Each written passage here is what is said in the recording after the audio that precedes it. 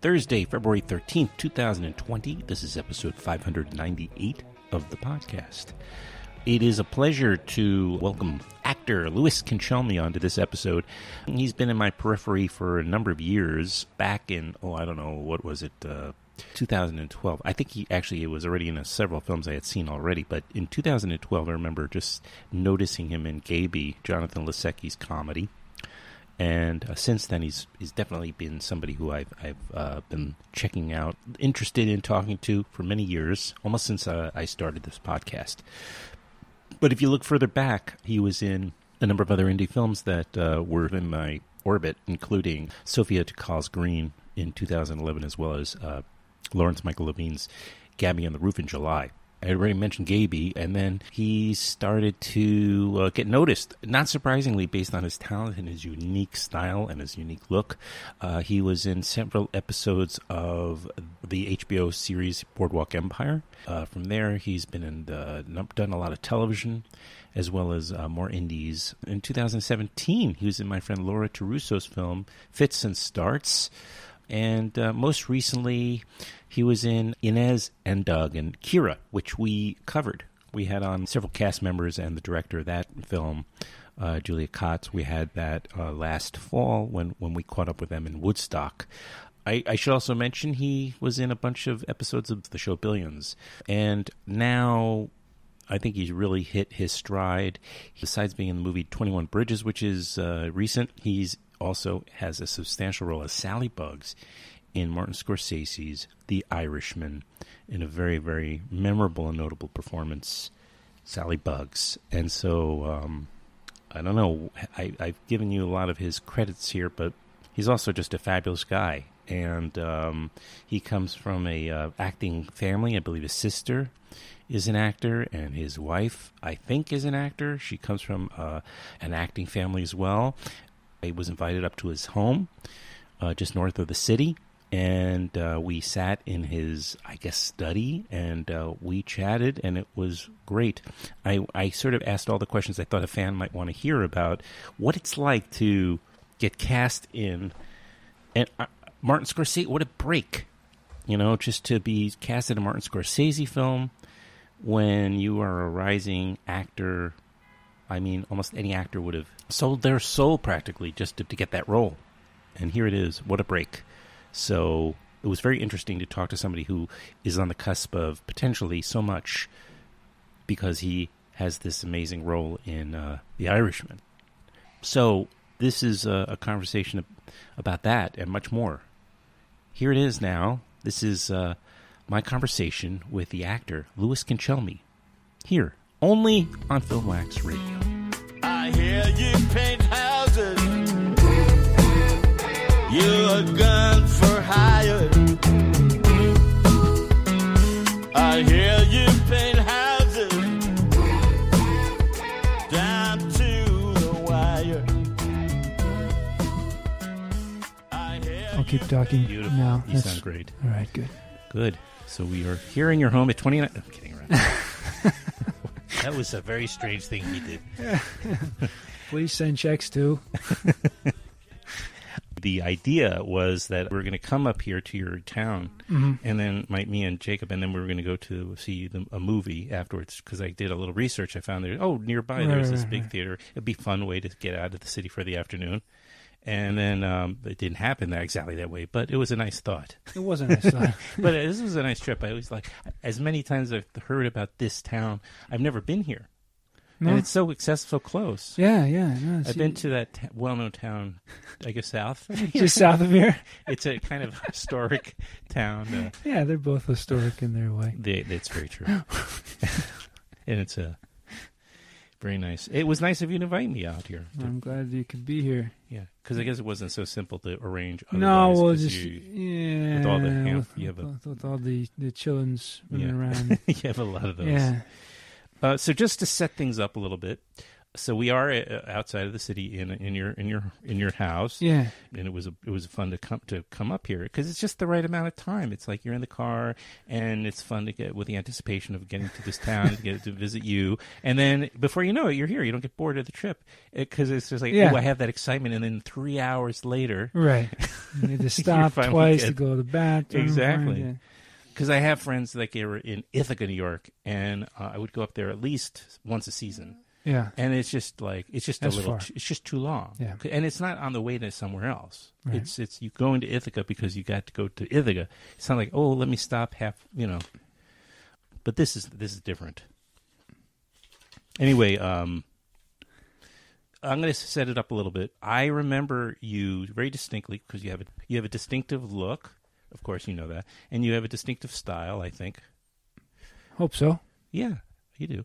And I remember it was Gaby. Because I got to know Jonathan Lisecki, who was like one of my first guests on this podcast years and years ago, and that whole number of people from that film came on, and I just thought, oh, that guy's kind of interesting. And then whenever I would see you pop up somewhere, I would say, oh, and then I saw you. I think we ran into each other once or twice. Yeah, maybe a festival screening or something like that. Yeah, and once on the subway, I do remember that. Oh, it was like when you were probably still living in right, yeah. We can say where you were. In Brooklyn, rather. Yeah. And I think we were like on the F or something like that. Yeah, for sure. I've flown for a long time in my life. And so, and I just said, I'm going to say hi because I did remember you from that and a couple of other projects. Yeah. But more recently, right before the big one, the big film, which we'll talk about, but I saw you in this. I was up at Woodstock, and I saw you in a supporting role. Oh yeah, Inez, I want to make sure I get Inez and Doug and Kira. Right. So you were playing a less than likable role. Less than likable. Well, I haven't seen that movie. I haven't seen the movie yet. Oh yeah, no, I remember being really good. I remember having to be a jerk in that one. Yeah. I mean, you were dating somebody. Your character worked with and dated, right? This woman, right? Yeah, I was. You were lawyers. It was a. I mean, this is a while ago now. You should. Yeah. This, I think it must have been at least 3 years ago. We shot it, I think. Yeah. And I might have. Wow. I might have been on it for 2 days. Sure. No, it's. And right. if I recall, my character was actually kind of a flashback to the.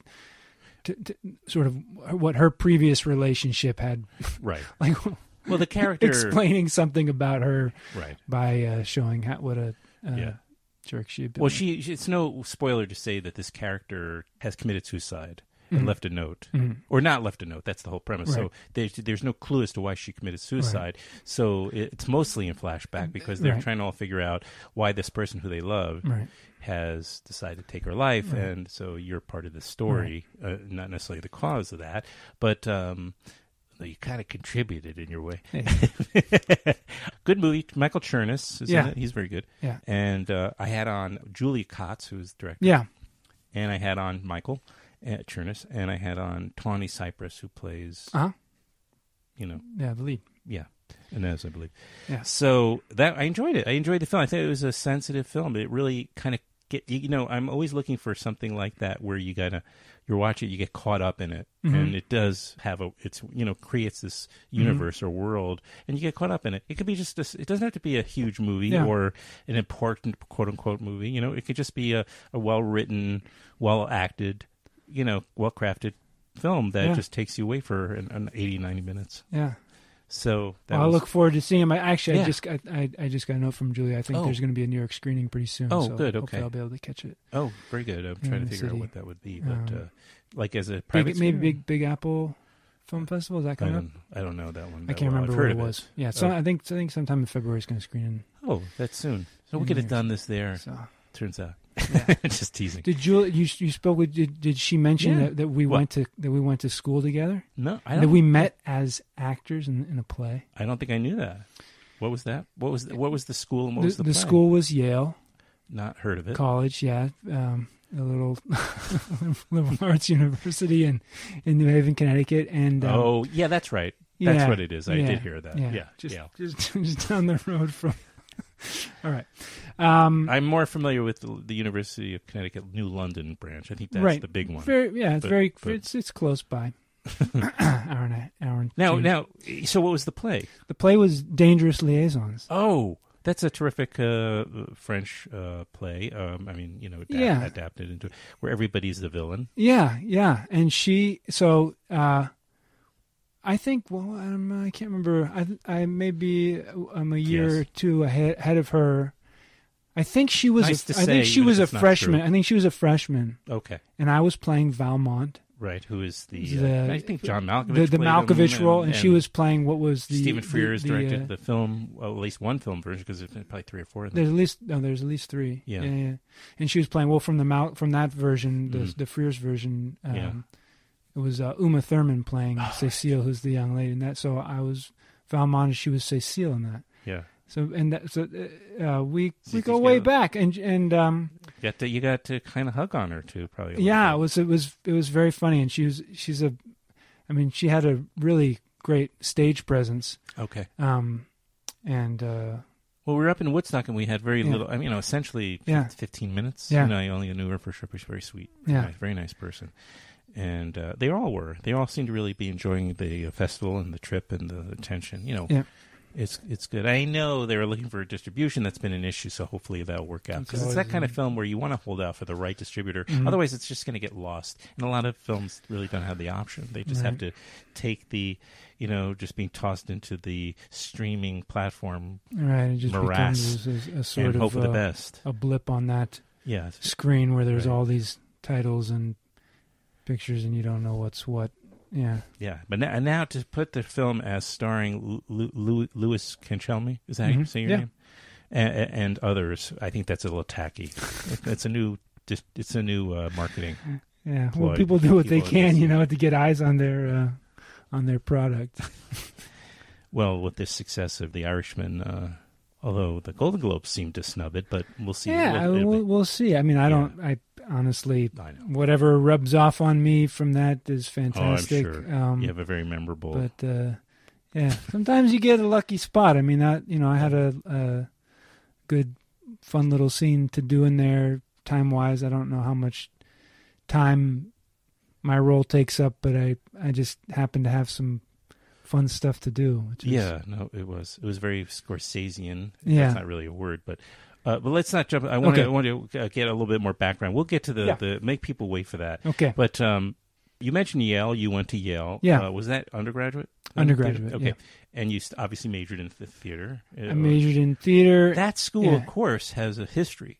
Yes. Of being one of the top theater schools. I think when I was growing up in the 70s and into the 80s and thinking of going to college, considering what I wanted to major myself, and theater was definitely something I was very interested in. Yeah. The big ones were Yale, Northwestern. Mm-hmm. Those were the two top, best schools for theater. Yeah.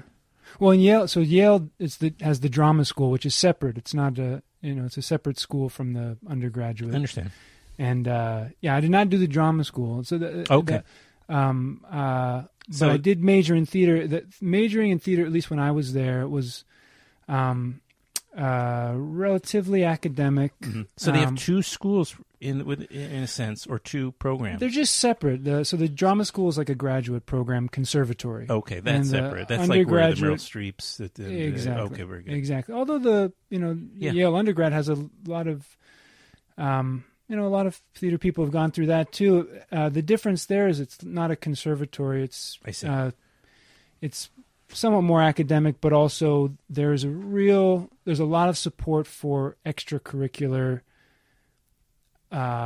make your own theater. Mm-hmm. So, with other classmates, I probably was involved in 3 or 4 productions at least a year that were completely student run, directed, designed, performed, all the way through. And then there's a couple, and there's venues all over the place on the Yale campus. Every or at least at the time, pretty much every residential college, which is what the sort of the where people live, have their own little black box theaters, and then there's a couple of theaters beyond that, and then there's some interaction with the drama school, if you find a way to get involved there, but at least nothing. It official. wasn't technically their drama school. It wasn't technically a graduate school.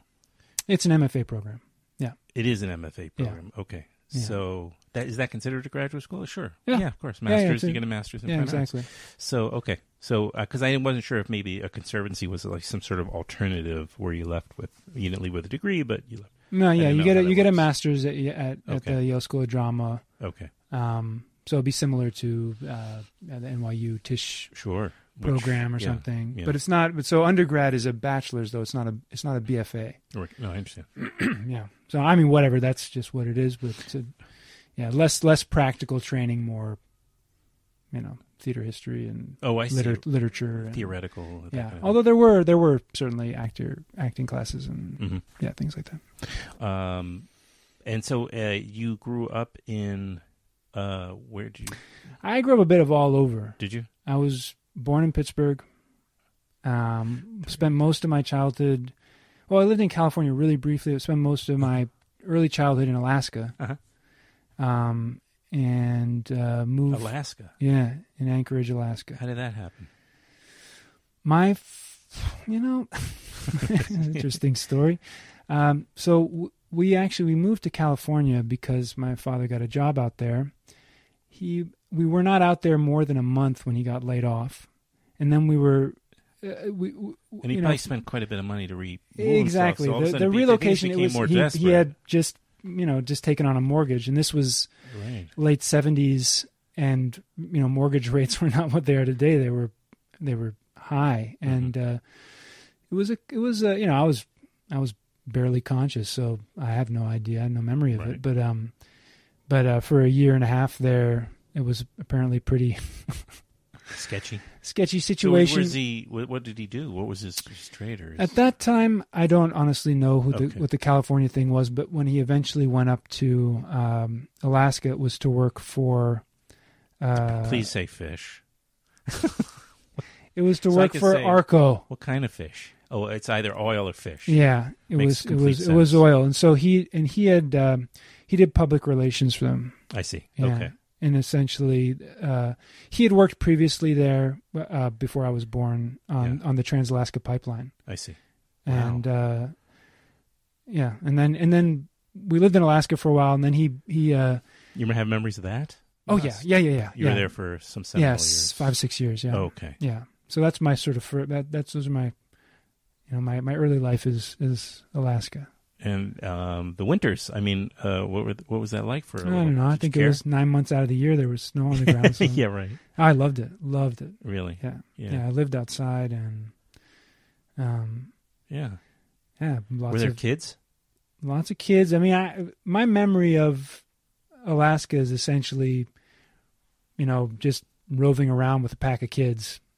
Yeah. And there were older ones and younger ones. Sure. And the older ones were kind of in charge and responsible, and the younger ones, I was one of the younger ones. We just, I don't clung on, and we just did whatever. There was a lot of wandering, Was there a lot of space to do that? Yeah. Okay. Yeah, I lived not more than a few blocks from the salt flats. Mm-hmm. Basically Anchorage is right in Chugach National Park. Essentially, it's, we would go down to play at the salt flats. Mm-hmm.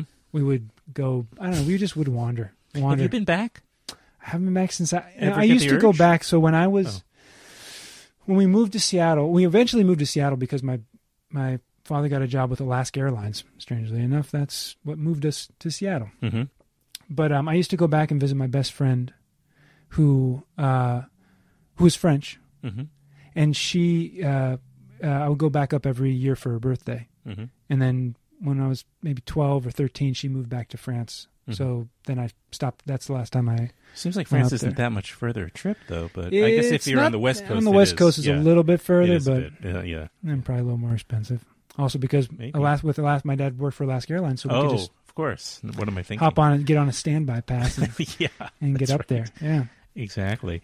Are you still in touch with her? I am. Uh-huh. Yeah, I am. Uh-huh. It's been a little while, but we still check in every year on her birthday. And she lives, well, I'm not sure where she is right now. She's either in Chile or in Berlin. She was in Santiago for a while. I think that's where she is right now. Well, she may be listening. She may be listening. If she Googles you and this comes up. Yeah. And, hello, Lily. But we should mention Louis is happily married and has a beautiful, we can say beautiful family, and it's terrific. Nice, yeah. All right, so that's an incredible story. So you, and then you were, when you went to get ready to go to school, you already knew you wanted to be an actor? No.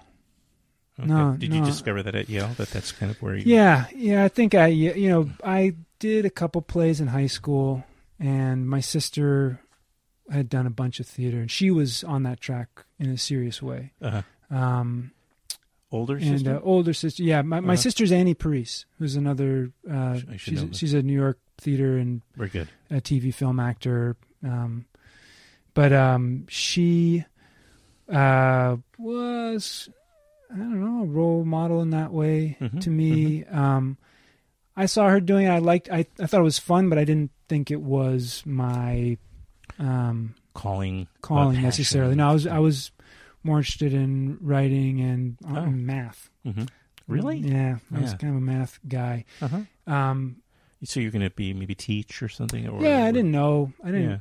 I also... It's hard to get a mathematician gig unless you're really, really good, I understand. Well, I think you have to be, you have to be very, very, very, very good to matter in the math world, I think. Because I've never met a mathematician, or somebody who introduced themselves as like a mathematician. Right. But that was what interested me. It interested me a lot. Sure. When I went to school, that's what I wanted to... And I didn't go to school, I don't think, with any sort of practical... This is what I want to do. Other than I think I wanted to write, and I would have liked to, think about math, which is. Does that occupy any of your? Only very peripherally, in the sense that I still like to read about math, and really? I read about it, but not. I have a couple friends. I don't do any solve. What would you say? Equations or not really. Formulas? Well, I have a friend who I correspond about some of this stuff with, and he pointed me towards what's it called? There's a mathematician, Euler, who's Euler. It's okay. He's one of, but there's something called Project Euler. That's basically there's a bunch of problems and they get successively harder, and the idea is to try to write programs to solve them. I don't do coding, but you can solve them with math. It just takes a long time. As opposed to figuring out a program that can do it for you. Exactly. But either way, you got to be pretty brilliant to be able to do either. It's like they start out fairly basic. I get advanced basic, and then as you go, I can't get very far in it. But that's, for example, that's the limit of the math that I. I see. So in Good Will Hunting, you think it was an actual? I have no idea. No idea. Yeah. But so I went to school with at least that sort of general interest in. I was going to say though, you'll have more opportunities as your kids. You have kids. They're going to go live vicariously through them. Because just to put an end to this, but this particular thing. But when it comes to my kid and his difficulty in certain subjects and working with him. There's almost every other subject. He has French. I speak a certain amount of French. I know a lot of the structure of French for sure. So I can help him with that easily. And then there's things like obviously history that you just read up on it and then you can explain it. Right. Or, there's it's basic, or read with him and it's just English, all these subjects. But when it comes to math, you can't really, because I'm so rusty and it's been so many years since I was in a math class, 35 years, whatever it is. I can't just jump in like his third class in algebra, so I'm already lost. So, I mean, I can understand how certain things work if they're in apprentices and then they're outside. I understand that kind of stuff. And then if it's over another, there's a division going on. But that's about it. Yeah. And he knows that already. Yeah, yeah. So so it's the one subject you really have to gradually get to, and you can't just, Yeah, that's true. And you also have to, honestly, you have to reintroduce yourself. Yes, go back to the basics. From like I was a much better, I don't know, it's a muscle, mathematician or whatever, but when I was 16 than I am now. Yeah. I had all the stuff and was all layered in. I didn't have to think about it. I see. But I would need to, I wouldn't be able to tell you offhand, whether a cotangent is adjacent over hypotenuse or what. I don't like. I would have to look that stuff up. Right. I just like hearing you say it though. Yeah, I just after algebra, I'm pretty sure in high school I just stopped when it became an option. Like I don't know, like the trigonometry, these things. I never did it. Never wanted to do it. And and what was the other one? Calculus. Calculus. Forget it. Well, that's very few people too that go that far. Yeah, you got to really want to be in that. Yeah, you have to have some strange. But there's one other course: geometry, algebra, and then there's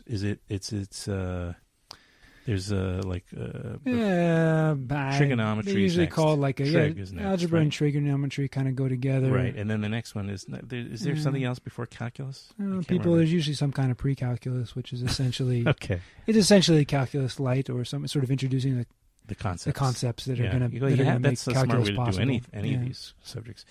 But wisely, you chose acting. So. Yeah. But you also are obviously an enormous reader because we're sitting in your room here. And I mean, I too am a big, but also there's a lot of esoteric stuff. So there's poetry, there's theater, there's I don't know what your favorite subjects are, or you just don't even have. Maybe you're just like it changes from time to time. But there's because I got rid of as many books as I currently own as well. So and I own quite a few myself. Yeah. I mean, I don't know how many. Probably a couple thousand here. I don't know. Yeah. Well, if I kept all my books over the years, I just never got purged. I would have thousands. It's like at a practical. I never knew if I was going to have a room like this where I would. Yeah, exactly. Otherwise, I would. Exactly. Well, me neither. I just kept them in the storage unit until such room became available. Yeah. No, I'd done that too, but not with. Yeah. I had to still kind of. You got to weed them out from time to time. Yeah. I still weed out from time to time. No, I'm sure. Yeah.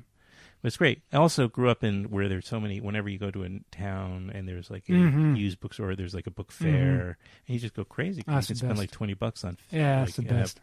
It's nothing better than that. Yeah. Come home with every book written about Watergate. So I just start reading everything. All for 50 cents. Yeah, kind of. I mean, I would do that again in Ithaca, where they would have this annual book fair. I try to go for it. They have a whole section of American history and.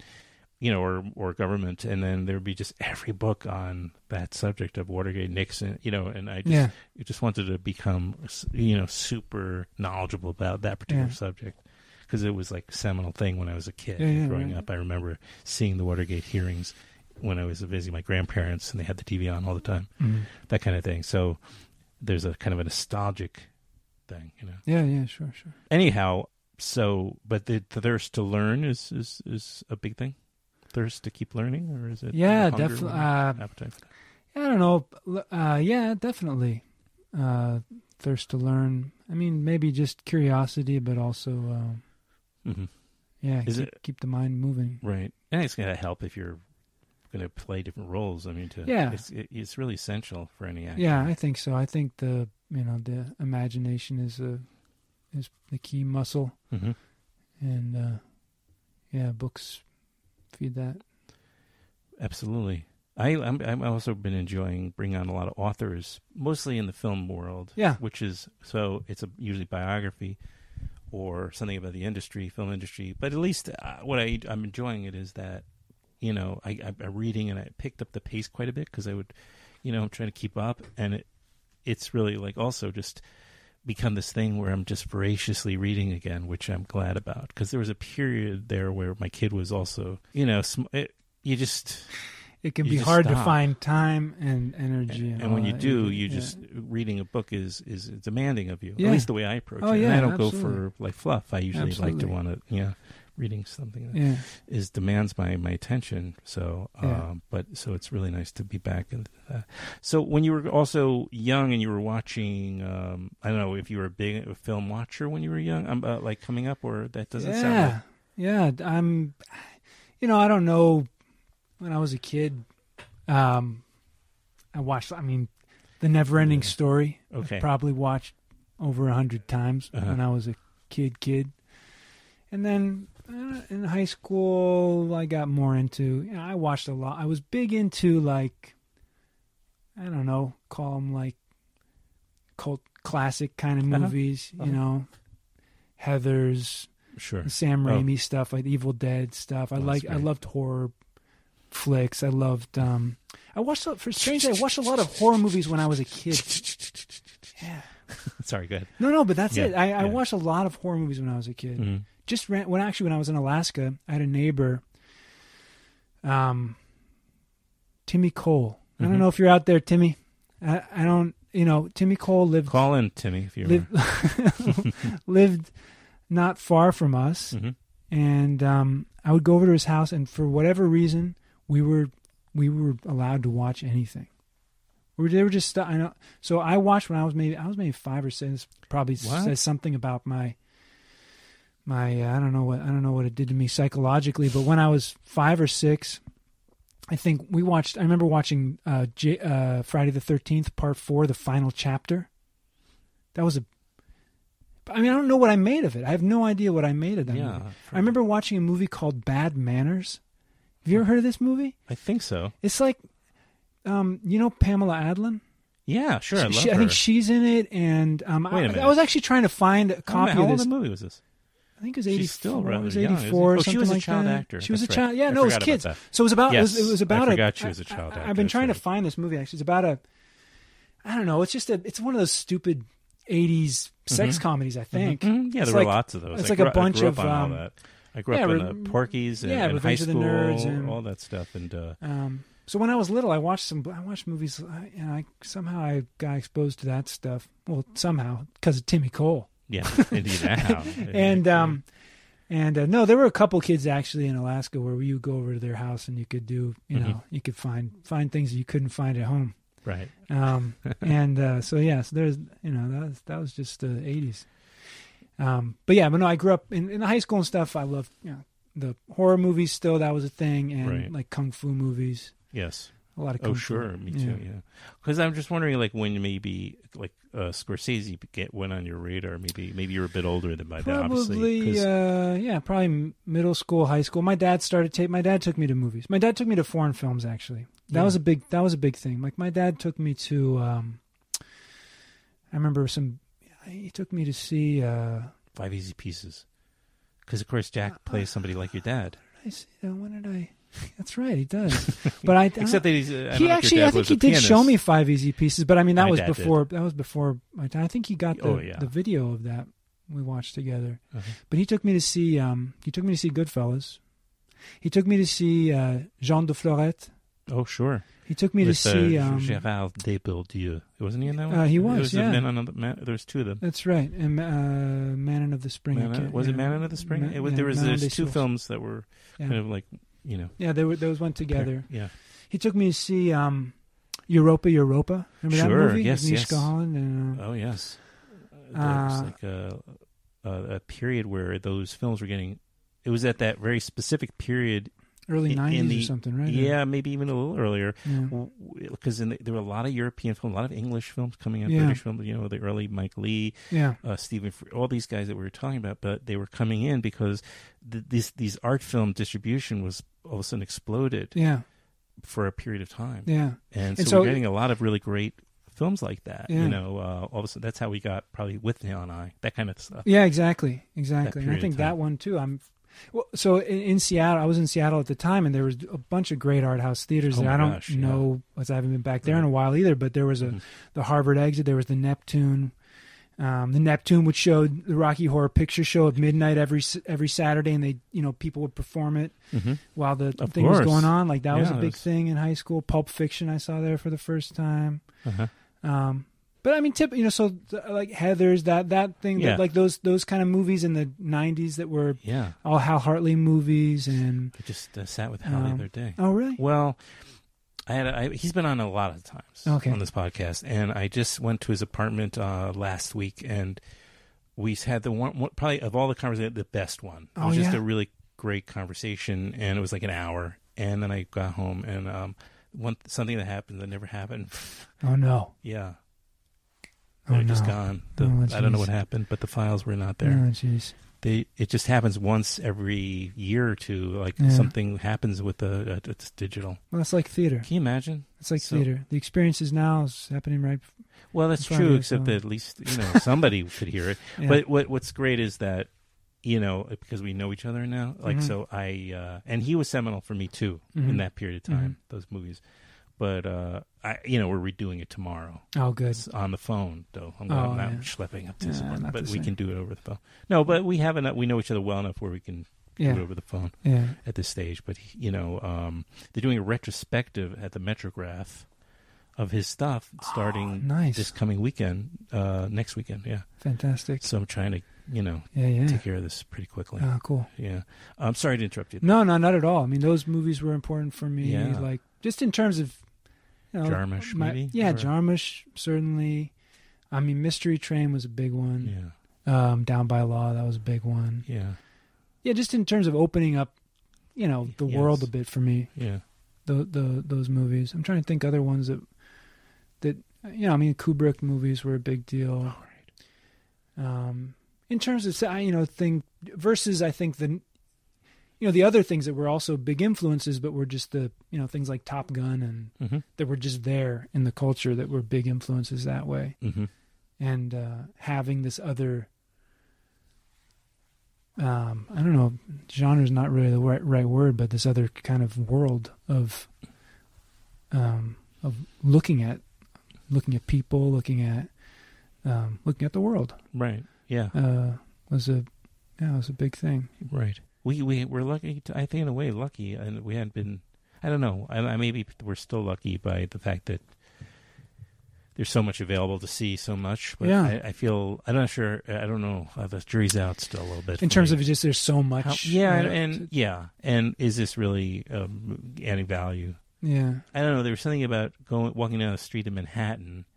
Coming up to a art house or just whatever, it doesn't matter even. Yeah. Just like walking by the Angelica or the Quad or something and just seeing a poster and just thinking, that looks kind of cool. Going in and just opening up your world, because you just came upon this incredible movie. And that's the value of the curator, really, on some level. Like the programmer that puts things together. I mean, the Film Forum still does this. Obviously, of course, they put these great.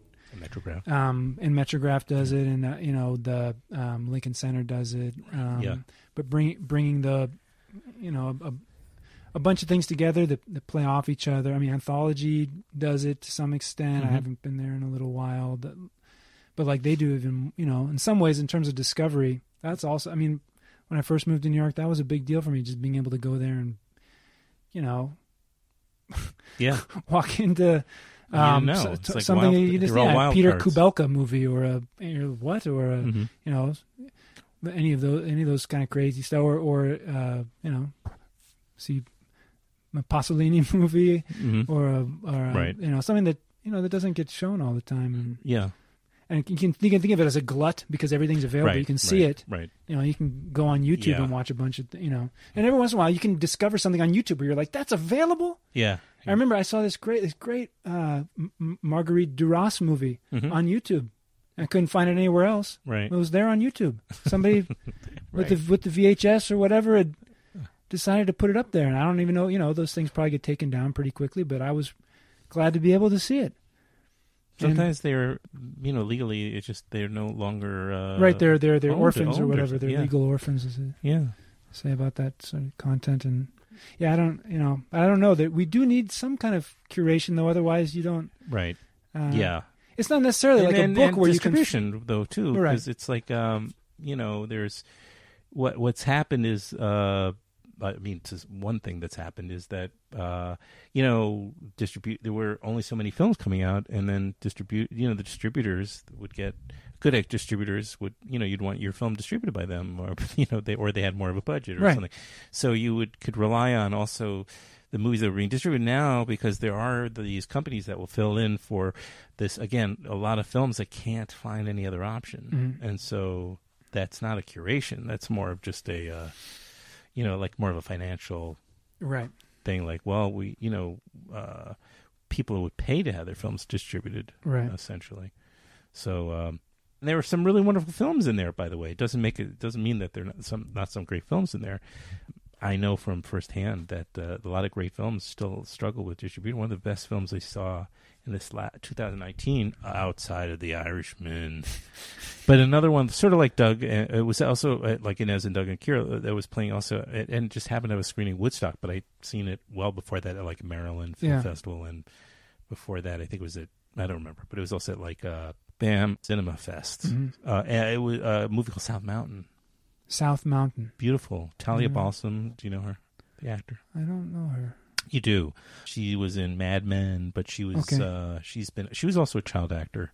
She's been around for a long time. Okay. She was married shortly to George Clooney too, but she's married to another actor that was on the Mad Men too. They played a married couple on Unhappily Married. I didn't watch Mad Men. It's a good show. I have heard it. I have heard it is someday. It was very good actors in that. Anyway, there's this movie South Mountain. Just again, great performances. Mm-hmm. I loved it, and I've been brought on the filmmaker and Talia, and been trying to cheer it on and give it as much support as possible in my tiny way. But again, it's a distribution issue. Yeah, it's the quality of it. I feel like it should have no problem.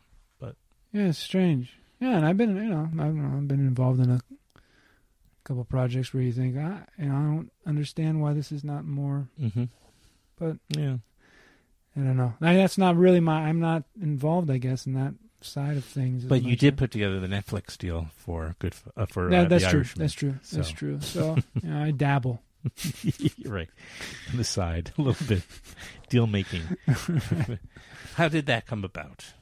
My working for doing the Netflix deal? No. Well, this is the biggest thing you've been associated with. Yeah. Safe to say? In terms of, I think so. In terms of certainly size-wise and, eyes-wise, how many people are going to probably see it. Right. Eyes-wise. Yeah, definitely. Mm-hmm. Well, like everything from You're an sent audition. on an audition. Yeah. It was, and it's kind of a good little audition story because... because I got the part. But no, because it has a happy ending. I knew that it was for a Scorsese movie, and I didn't know much other than that.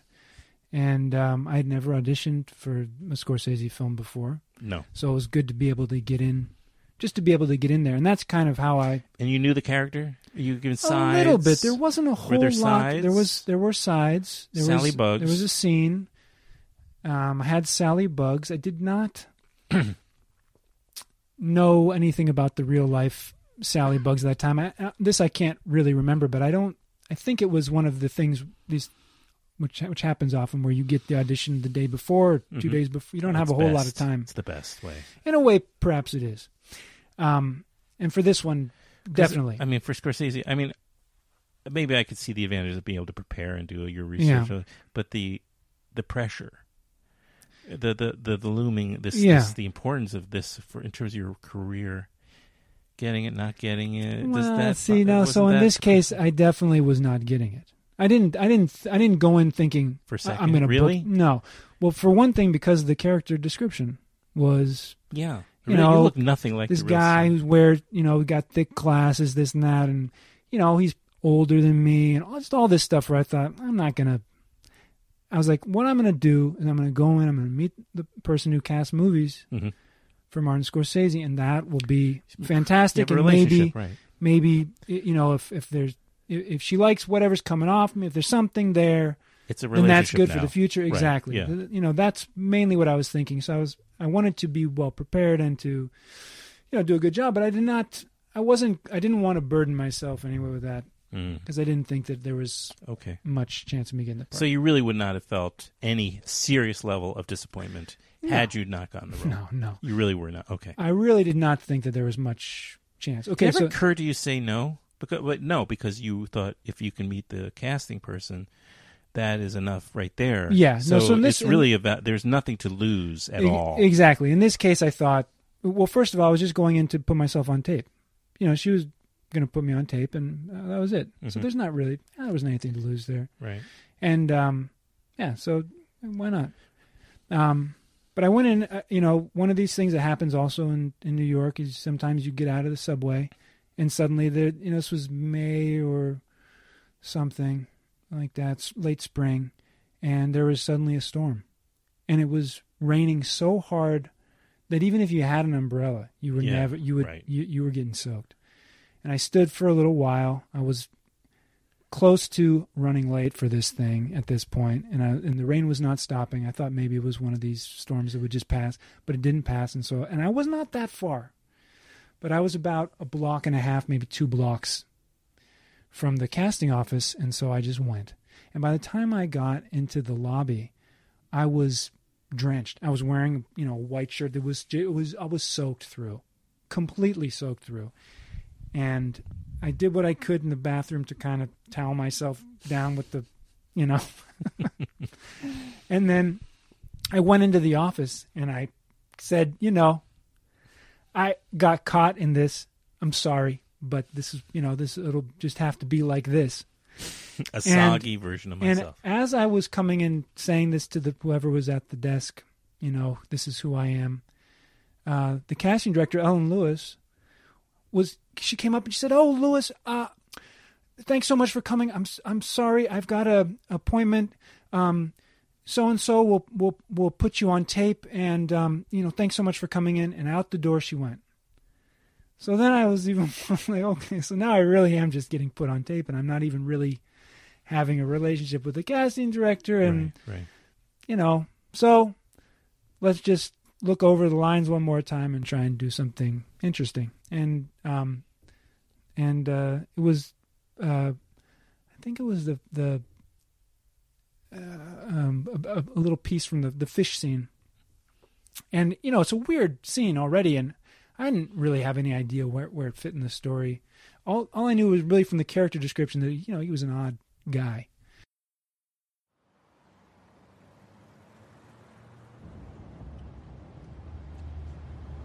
What kind of fish? What? What kind of fish? I don't know. The kind you eat? A fish. But you don't know what kind? No, I don't. Where'd you get it? What the fuck? At a fish place.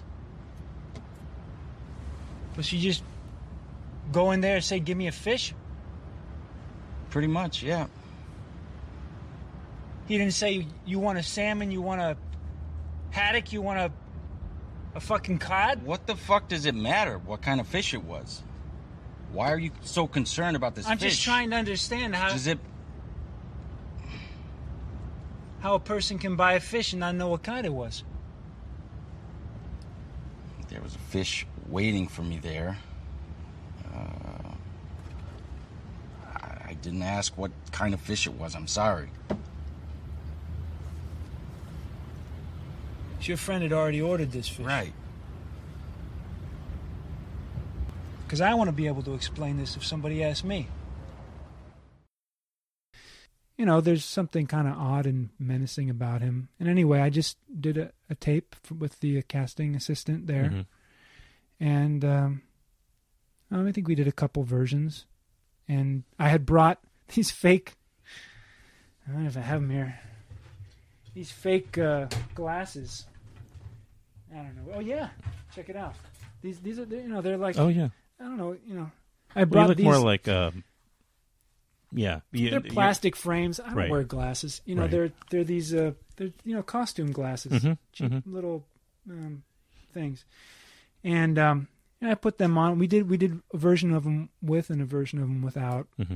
And And that was it. Right. Well, the guy is called Bugs, right? Because his eyes are buggy. He's called Bugs because he wears these Coke bottle glasses. So I thought, and he's farsighted. Yeah, I'll at least put on a... Yeah. Let him see what I look like with glasses on. And that was it. And then maybe a month and a half later, I got a call from my agent saying, hey, Alan Lewis really liked your tape for this Scorsese thing. And I said, oh, that's great. And they said, yeah, she wants to show it to Marty. And I said, well, great. Yeah. And she said, and then they said, but they want to be sure that you'll do it if she shows it to Marty. And I said, what do you mean? Yeah. What do you mean? She said, because if she doesn't want to show it to Marty and then have Marty get attached to you and then you not do it. We're not going to disappoint. And I was like, that's not a problem. Mm-hmm. Let's show it to Marty, please. I'm not sure why you even had to call me to ask it. But anyway, so then at this point is when you start to wonder whether you should allow yourself to get your hopes up. To get your hopes up. Mm-hmm. And I did not. As much as possible, mm-hmm. I did not. And but it's also one of those you sort of tuck it in the back of your filing cabinet in your brain where you say, whatever else is not sort of going well at the moment, there's this possibility that I can, it's a little bit of a little sunshine back there in case a little hope, in case I need to pull it out. Right. Yeah. And so, then again, I didn't hear anything for a long time. And then weeks. Uh-huh. Yeah. And then at that point you think, well, okay. So I already saw it, right. Maybe thought this, that, but whatever. Maybe it didn't fit. Who knows? Mm-hmm. And I just started to talk like Marty. And then I got another call that was, Marty watched your tape and he liked it. Mm-hmm. I said, well, that's great. That's great. Yeah. And the little sunny warm spot is starting to spread glow a little bit, and you think, slow, careful. Yeah, right. Don't overdo it. I must be pretty damn good. Yeah.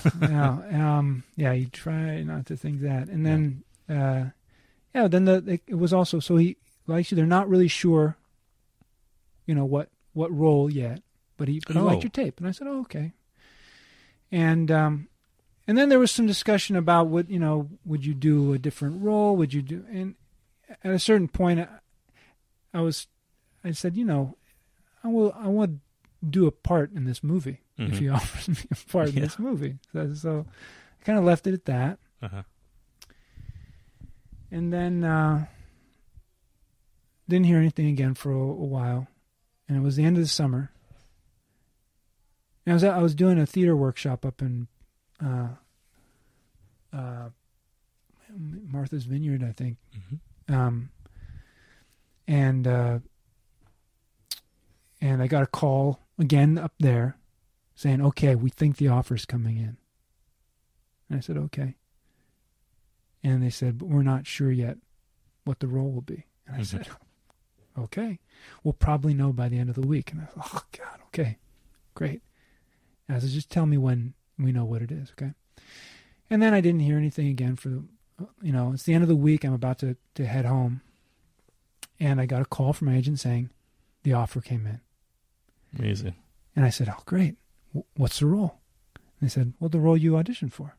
Like they're all of a sudden being like, what do you mean? Oh, what do you mean? What do you mean what role? You're playing Sally Bugs. And you were like, well. And at that point I thought, I might be playing Sally Bugs, but I'd better keep this to myself until, and this is kind of how. That's smart. This I thought, I didn't tell my wife. I didn't tell anybody. You didn't even tell your wife? No, I did not tell anybody. I decided I don't until I'm getting fitted for the costume. I don't, until something's actually underway. Yeah, I don't know how to believe that. I don't know how to believe it. Is almost too much. It's like a fantasy yeah, level. It's strange. There was no. It's like there's this other. Yeah. Parallel universe type of thing that's existing. Exactly. Very few times do you get to enter it. Exactly. And you don't know not if that's supposed to. Yeah, is this some mirage in the desert? But what did you eventually told your wife? What did how long did you keep that under your hat? And what did she make of it? I kept it under my hat. Strangely, I kept it under my hat for almost a week. It's pretty impressive. Yeah, I don't know how or why, and I don't know what I was doing with it while it was there. I think I was just, having it for myself or something. Yeah, that's nice though. Yeah. What did she think when she? How long? You said, "Oh, by the way, last week I found out." I can't remember how I told her the story. Scorsese Honestly, I movie. can't remember how I disclosed the fact. Well, it's just because of the time, the delay. Yeah. So I wonder if she had made something out of the fact that you were walking around for a week knowing this, and you hadn't told her. I don't know. Honestly, I can't. She probably didn't care. I can't. I don't know if I've ever told her that. Oh. Now she knows. I don't know. I don't know. Now she knows because she's listening to this, and I will not edit that out. All right. Okay. Fair enough. It's my once in a while you get a little bit of a news. Right. Yeah. Scoop. Thank you very much. Yeah. All right. So I'm sorry. I don't usually belabor this, but for somebody on the cusp of such a thing, an opportunity, it is a very singular thing. Yeah. Like I couldn't believe it. I was like, "What?"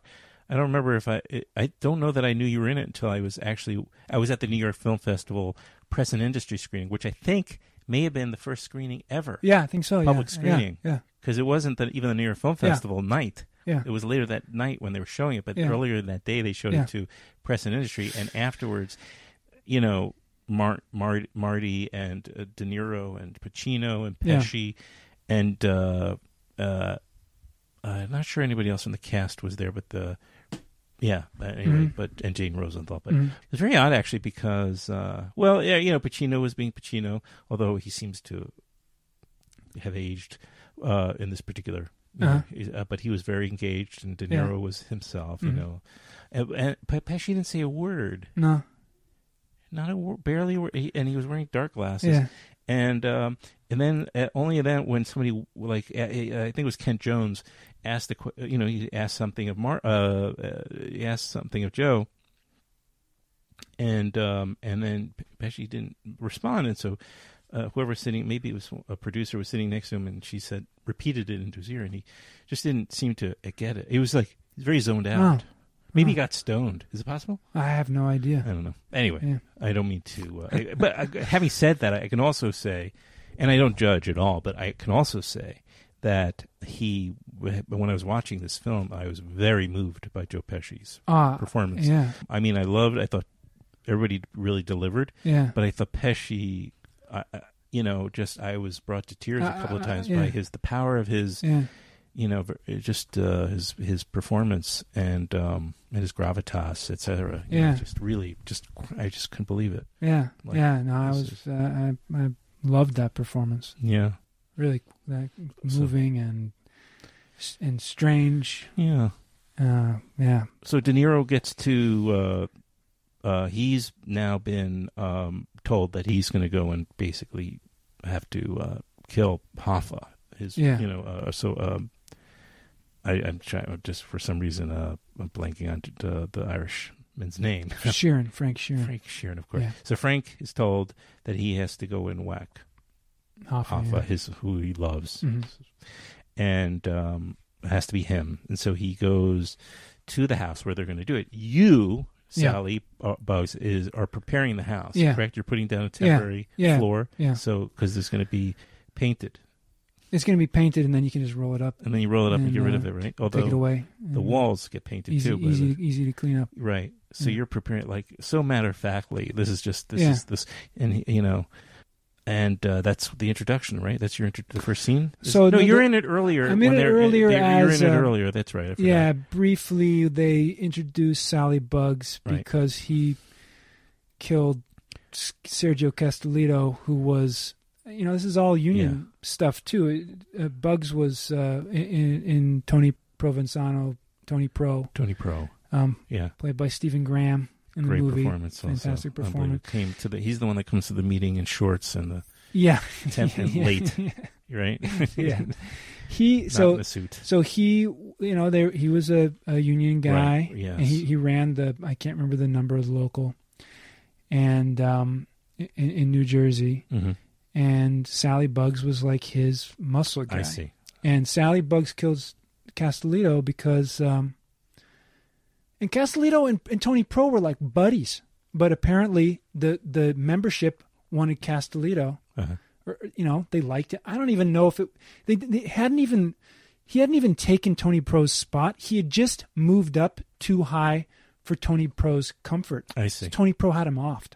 Wow. And anyway, that's how they introduced Sally Bugs is right. the murder in the car. And they did, and I loved how they did those title cards where they say how the guy's demise goes, like They introduced Sally Bugs, and he didn't make it past. Died in '79. Deglamorizes.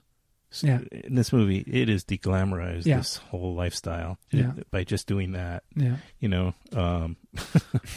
That's right. I forgot about that scene. That's right. So, had you met De Niro before? I mean, had you met? No. I was going to ask you one other thing. I apologize. Go ahead. I hope you don't mind. Again, this is not my typical thing, but I haven't had such a direct pipeline like this. It's kind of interesting. So at what point did you start doing research, or were you told not to do research? Or no, I wasn't. I started right away trying to figure out what I could about this guy. I read the book. Oh, of course. That it's based on. I heard you paint houses. By Charles Brandt, and so I read that, and there's not a whole lot on Sally Bugs in there, but I think there's a couple little tidbits. And then I just looked around the internet, and there's a lot of people writing a lot of things about mob life, both mob life and Hoffa. Oh, yeah, there's a lot. There's a glut, and it's really hard to separate the wheat. At least for me, separate the wheat from the chaff. And on some level, yes. On some level, people don't mean. I'm sure most people listening know that Hoffa disappeared. I mean, there was they never found his body, so they don't know. Right. There's a mystery as to whether or not where he was buried, and right. I mean, there's lots of speculation. There's some stories that are the more popular ones, buried under the Meadowlands or something, or in a gallon drum, in an oil drum somewhere. Right. There's all kinds of, and or if you went through the chipper, or through the chipper, chipper, and but so Sally Bugs, though, there's not a whole lot of information on him, and he was his death is in the papers, and there you could find newspaper articles, but ultimately there's a limited value to, I think, the public information, what it can actually tell you about how you should approach something. You've got the scene. Mm-hmm. You have to deal with that, and that's not anywhere in the world. Right, of course not. There's nothing about that anywhere, so mostly it's about, imagination. Right. And, but you do get help from someplace. So we'd already started shooting, and I was contacted through my reps by this guy who knew Sally Bugs when he was a kid. Really? His apparently his father was in the same local, and his mother and Sally Bugs' wife were really close friends. And this guy, I met with him for coffee, and he showed me some pictures that he had of his parents with, really, this kind of a resource is interesting. And honestly, he told me a bunch of stories, and Sally Bugs was a dark character. To the point of maybe a genuine sociopath. I don't know. I imagine most of these guys were. Probably, most of these guys were. I don't know if they're out there. If killing, becomes just a work, like an official capacity of your work, and you just approach it like that. That's just not sure. And yet, so in any case, this guy, he gave me some details that are things that I could not have found anywhere else. And also looking at, there's something about, he showed me a picture of Sally sitting at a table, and something about the way that he was looking at the camera was useful. I don't know. He is a much older guy. Well, when this would have happened anyway.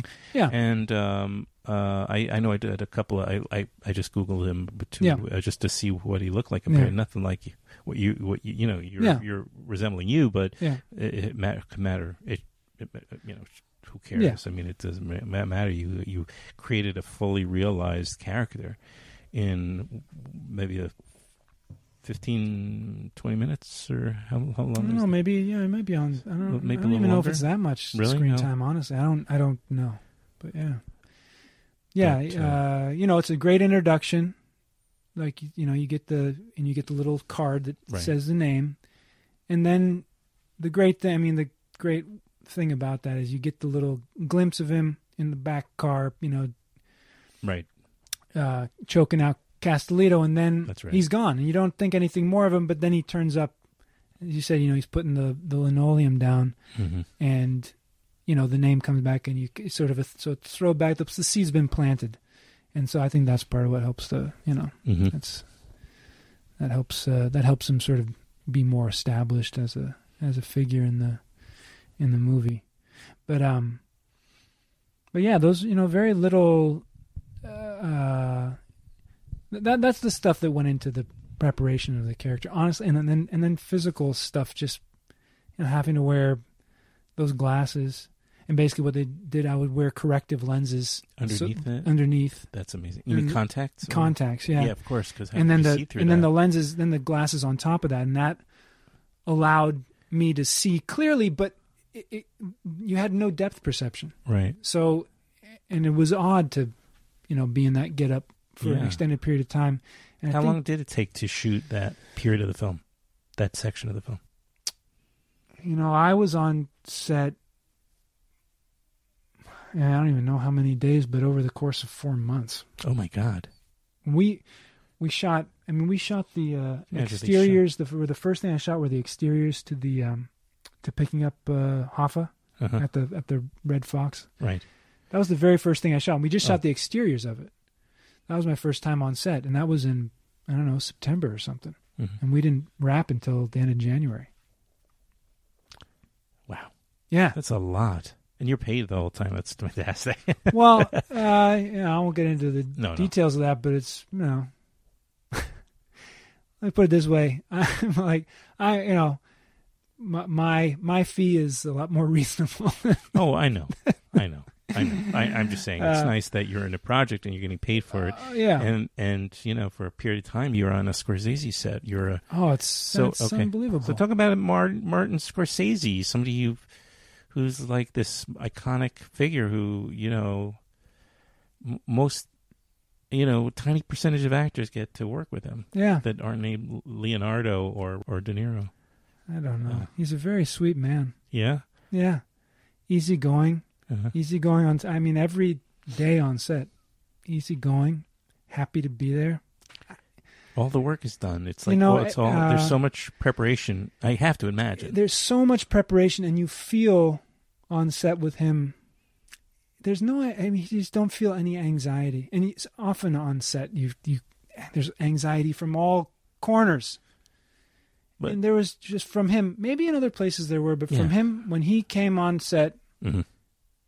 There was no anxiety. He had no anxiety about what was going to happen, whether it would work or not. He trusted. It seemed he trusted that he would see it and know that it was right. I wonder if because of the size and the scale of this kind of production, most of the challenging, stressful work has kind of been worked out. The money, the technology, the casting, all these things, and so maybe the favorite part is just getting on the set, and now it's like letting these pros who so much work went into curating this cast and this, that now it's just let them do what they do. It's going to work because everything is set. It's so much preparation's gone in, and now it's a matter of just putting the needle on the groove and allowing it to. Yeah, I think that's a lot to do. He can enjoy that part of it. Certain tasks are obviously delegated. He has an enormous amount of trust in the people that he works with. Right. He's got the best. And that shows. He's not, that really shows. At the same time, there's so much improvisation on the set that it's not as though, you don't feel like a tight-fisted ness about it. You don't feel like very playful and again. But if everything is really prepared for everything, then you can allow that because it's the structure's in only place. Good things will come out of that. It can breathe. You can breathe within it. You can breathe it. You can breathe inside it. That's really true. And actually, this was the first day on set.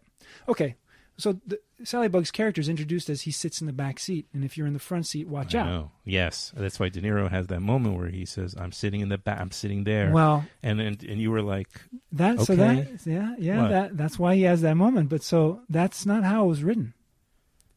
It was written that Sally's in the back seat. Okay, makes sense. Sally's in the back seat, and when you so much more tension. Exactly. In the first reading of the script, you don't know. Right. You don't know if Frank's in trouble too.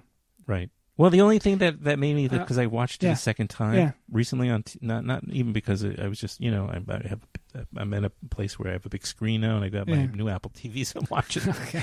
And I was watching it again and I loved it again.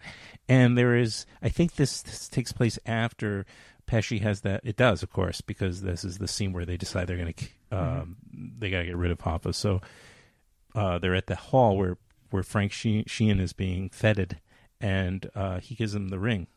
He says, "You're protected. There's no you're." So at that moment, he's being told, unless you cross the line, you're safe forever. Nobody can touch you.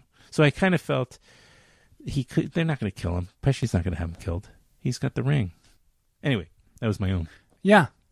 But you're right, though, especially the first time watching that film. If he was sitting in the front, which would have made complete sense from a directing standpoint because it would add so much tension. But De Niro gives us you give us a little bit of a look inside this actor, which you don't get too often, where he knows what Frank would want to do.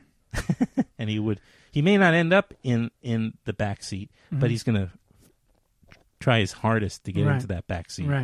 Right? And it just so happened that you said, okay. You could have probably pushed back hard. Well, so listen, but then it would have been an issue. Listen, on the very first day of, just doing the exteriors where we go to pick up Hoffa, the very first time we shot that, we drive through, I'm in the back seat. Mm-hmm. And because and De Niro's in the front seat. Mm-hmm. We're shooting it as was written in the script. Okay? All right. We changed everything. Go ahead. We stop. Chucky. Chucky, the son. Calls over to Hoffa and says, come on, get in the car. And Hoffa comes, sees me in the back seat. We say, get in. I say my little thing. And, and Sheeran says, it's okay, get in. And we do one take of that. And De Niro says, I don't know how I feel about that. It seems weird that he would get in the car at this moment if I'm not in the back seat there to get him in. And so in the back of my mind, I'm thinking, but if I'm not in the back seat, it's going to change what's coming. Because I don't have all that much to do, but I know that if I'm not in the back seat, there's this other scene coming up where there's the fish in the back seat, and it's going to change a lot of stuff, and I don't want to lose the fish. There's a lot of stuff going through my mind that moment where I think, I don't know, but obviously this is my first day on set, and I'm not about to protest too much.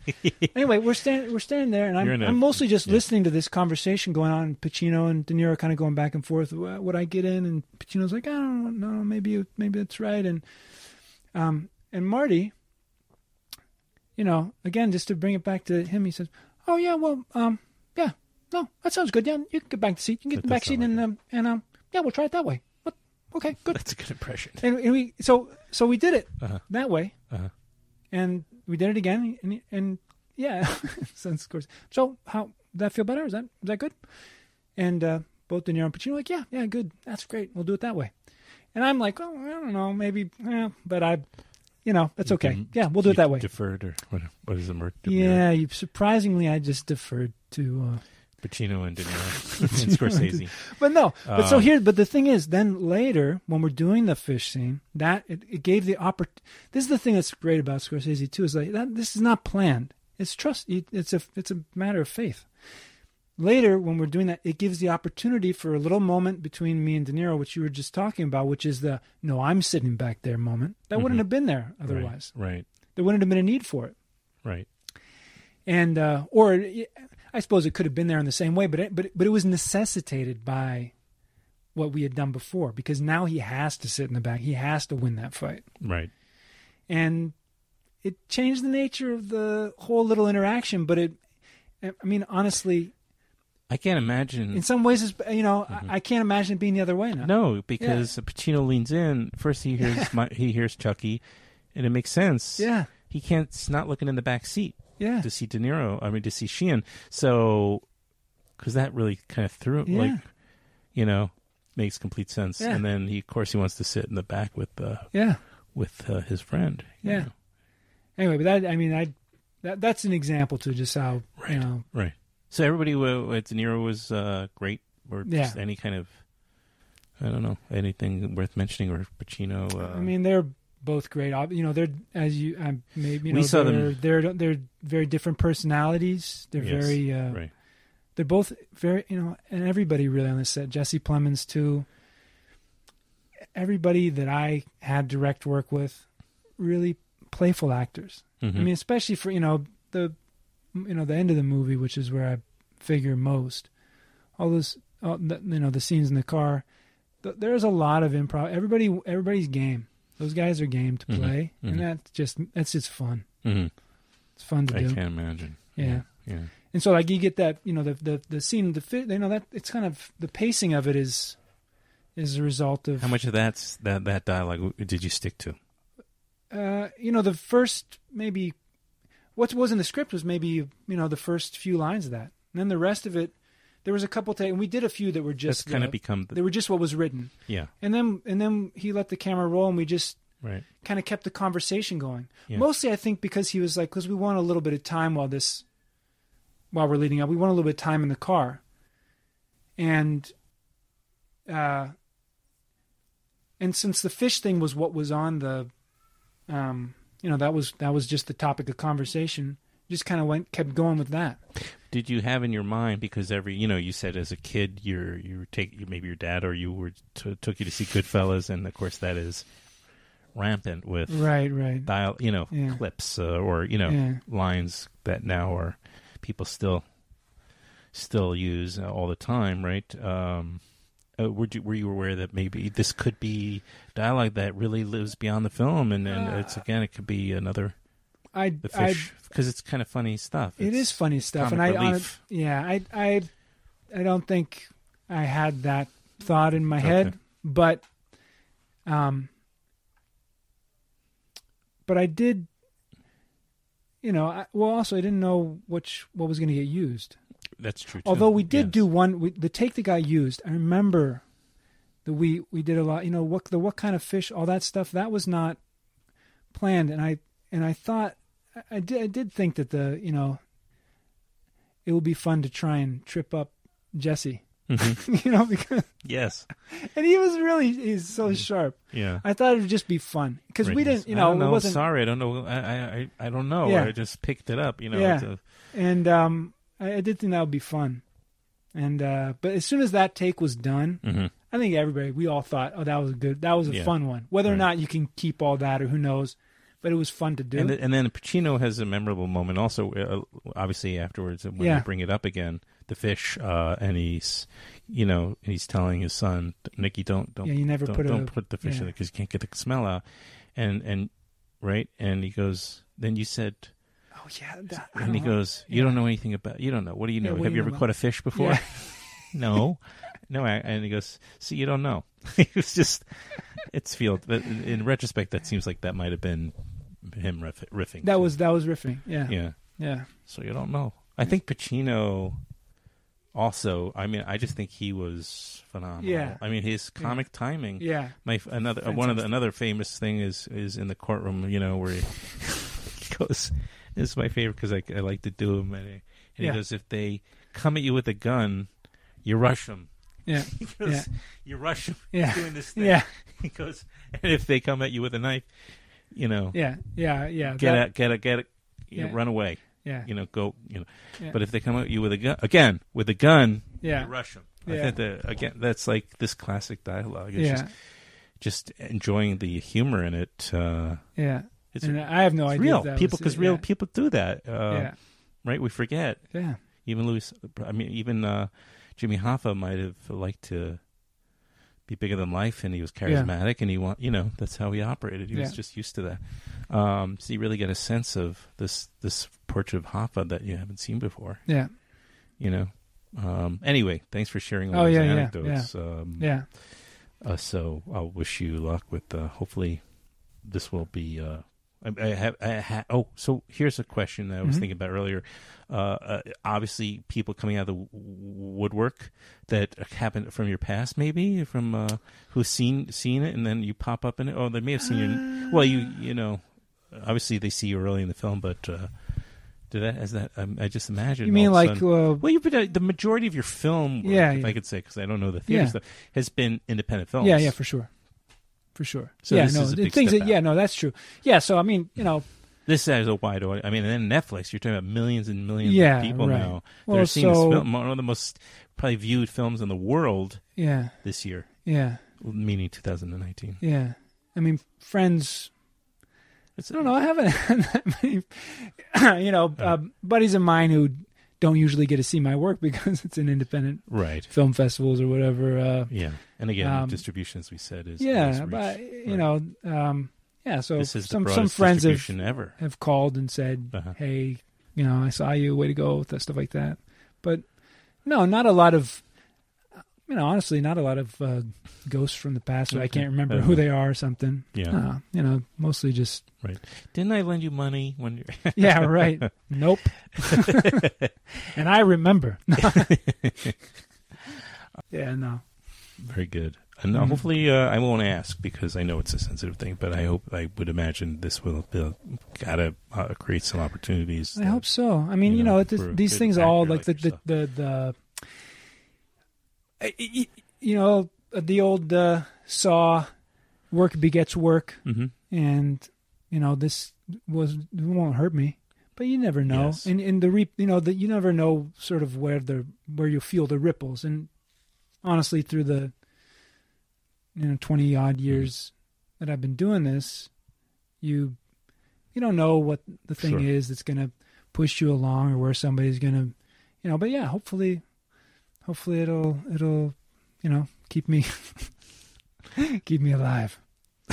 And your keep my work going. Yeah, sure. Yeah. Sounds like a good place maybe to wind it down.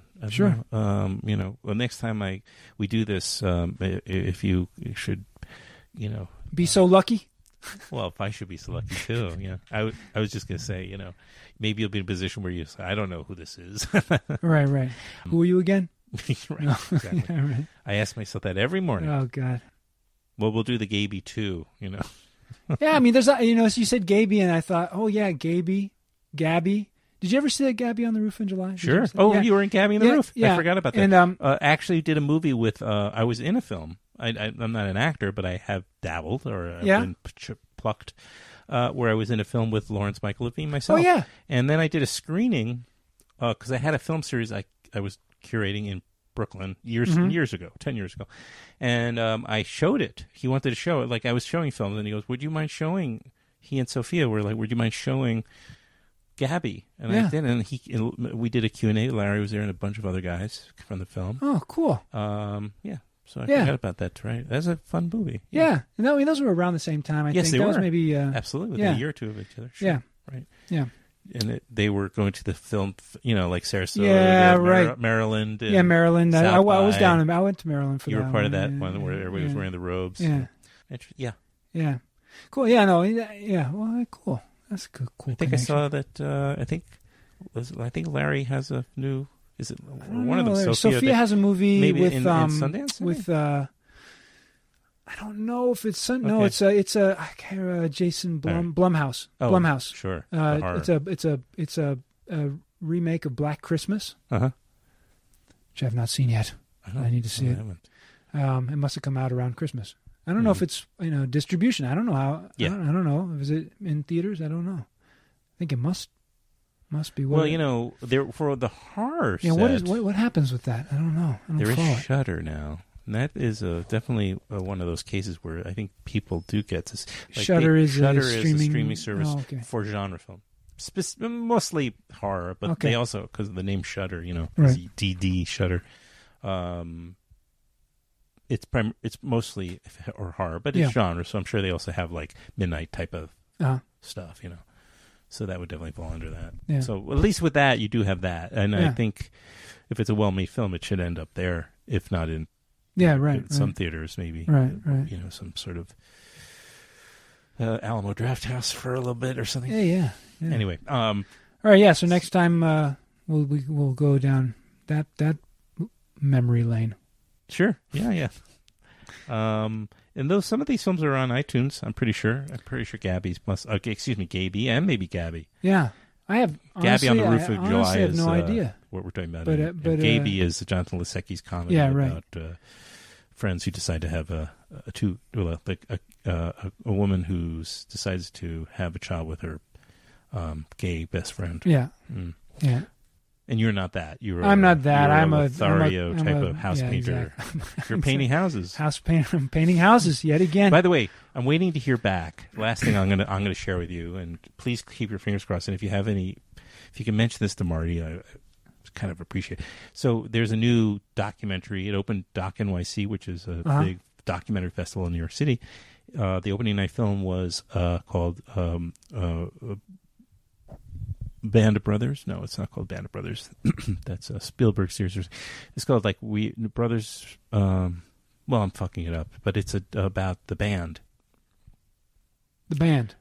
Robbie Robertson. Yeah, band. Okay. So Robbie Robertson is essentially driving this, and it's like an apology to some people think to Levon Helm, and because they fell out. Okay. I don't know if you know much about that. I do not. It doesn't matter. It hardly matters. The point being this. Robbie Robertson, I don't know if you know this, but he does the scores for most of Scorsese's films. I did not know that.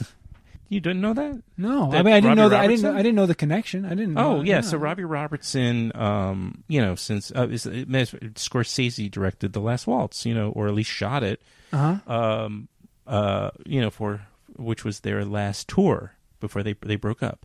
The band. I did not see that movie. Oh, you should see it. Okay, but Scorsese shot this at this theater, at the Fillmore or whatever, and it was their last show. And they invited all these different musicians, famous musicians from over that inspired their music, and so there was like a real big show, like Joni Mitchell and Dylan. A lot of great performers were there. Anyhow. And since then, Robbie has been working with Marty on all these films, doing the music. So there's this new. There's this new documentary that Robbie Robertson got behind about the band and the history and their brotherhood they had. Even though it was a difficult relationship too, they also loved each other. And so it's coming out soon. And I've asked to have Robbie come on my show. Oh. So. I'm just saying, if you could pull a couple of strings and have Marty talk to Robbie about it. But I'd love to get Robbie Robertson on the show. He's like I love his... Yeah. I mean, I don't have a direct line. I'll put it that way. All right. But don't worry about it then. I wouldn't want to put you on the spot there. Thanks for thinking about it. I appreciate it. No, I'll let see where the chips fall. Right. I do my best, and sometimes I get lucky. I get, you get great people on. But he has... Oh, I do. No, I agree. And by the way, I wouldn't trade this for Robbie. I would rather do an hour and 15 minutes with you than 20 minutes with Robbie Robertson. So I say that from my heart. Robbie Robertson has a new album. Also, it's not all these things usually do happen at the same time, and they go on the promotional tour. Right. And there's a single called "I Hear You Paint Houses." Not I heard you paint houses, but I hear you paint houses, and it's a duet with him and Van Morrison, and it's a really great song. Yeah, and it's in this new album, which is called Cinematic or something like that. Okay, we'll look SIN. that up. Yeah. So look up that song. There's a video on YouTube of the. It's a nice song. Yeah, I don't think they use it in the film at all, but unless I'm mistaken, maybe it plays at the end. I don't think so. You would know that. That you'd probably remember. Well, I might not because I saw it at the premiere, and you haven't seen it since? No, I haven't watched. Wow. I haven't had a minute to sit down and watch. But also, it came out around the holidays, and I've got family. I understand, right? But no, and also from the watching the premiere is a little bit. It's not the best watching because you've never seen it and you're scared of what you're going to do, and I had no idea what was at that point I had no idea what was going to be in it. How much I made it right the cut. Yeah, no, but so it was a singular kind of watch. I need to watch it again in more relaxed circumstances. I can understand. And then I'll listen for the Robbie Robertson Van Morrison tune. Well, that I don't think is on. I can't remember if he puts it in at the end, but I do know that you can find it on. Yeah. Surely it's out there and very easy to find the song. It's, thank you very much, Louis, and I do hope we can do this again down the line sometime. I hope so too. It was a lot of fun. Thanks for coming up here, and my pleasure. It's been a pleasure. Gotta get back to my kid now before. Okay, I won't. I promise not to say anything about what your plans were. Oh yeah. Well, I'm gonna go back and we'll catch up with the right. that little indie film that's playing at the Metrograph. Yeah, I hear it's doing pretty well. Yeah.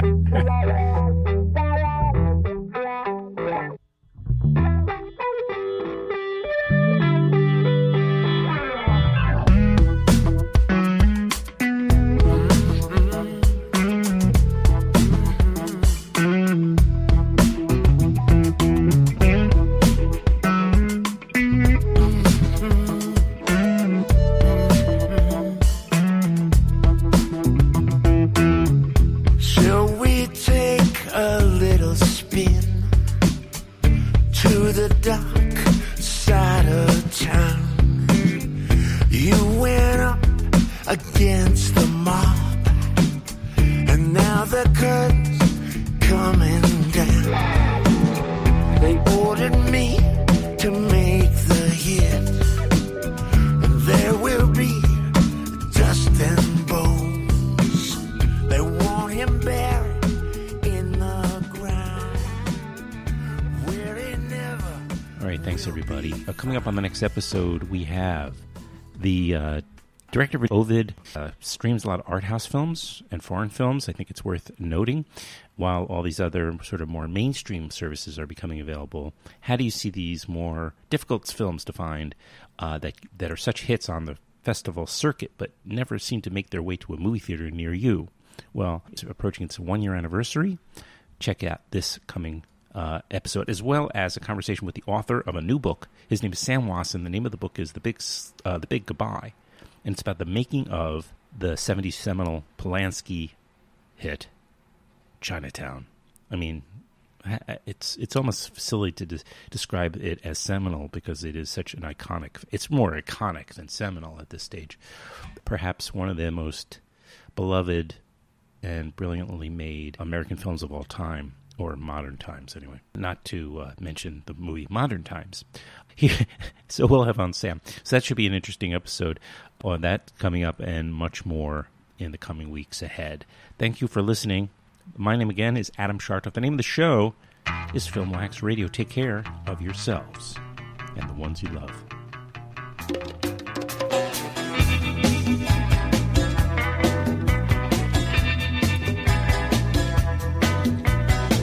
Broken lines, broken strings,